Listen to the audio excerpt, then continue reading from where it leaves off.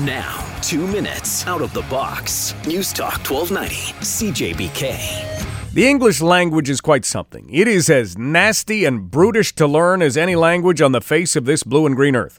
Doubt that, and just try to explain through, trough, and though to someone trying to master English. Then you throw in all of the little idioms and sayings that have built up over the years, courtesy of poets and writers. Shakespearean dialogue be damned. Actually, it was Shakespeare who was credited with the phrase, in a pickle.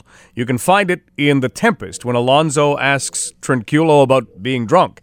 And eventually it somehow came to mean in a mess or in a bad way. The London Knights were not in a pickle as they went into Owen Sound yesterday, but being in a Game 6 on the road, needing a victory to avoid a one-game winner-take-all Game 7, that at least had them holding the jar. But they went in having every reason to be nervous. After all, the players who helped them to win back-to-back championships are all but gone. The only link is Owen McDonald, and he only played 3 regular season games in that second year. This is new to these players. And finishing a team in any series is hard. Just ask Kitchener or Kingston. Both of them needed 2 cracks to close out their first-round opponents, and both of them are good teams. The fact that the Knights were able to get it done bodes very well. Ask any team. The first round doesn't always provide you with the toughest opponent you will face in a long playoff run, but it does provide you with the toughest test, because in part, you're playing against yourself. You're trying to get your game in order at that playoff level. Some teams don't. Those teams are called upset victims.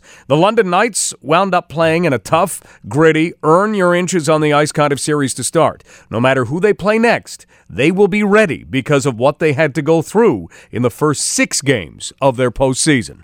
2 minutes out of the box brought to you by Courtesy Ford Lincoln. You can find great lease deals on the Ford 2016 Fusion SE or the 2016 Escape SE. And if you have a truck that needs an inspection, you can get that done in the Quick Lane Service Department. Bill answers Courtesy Ford Lincoln, family owned and operated for 19 years at 684 Warncliffe Road South.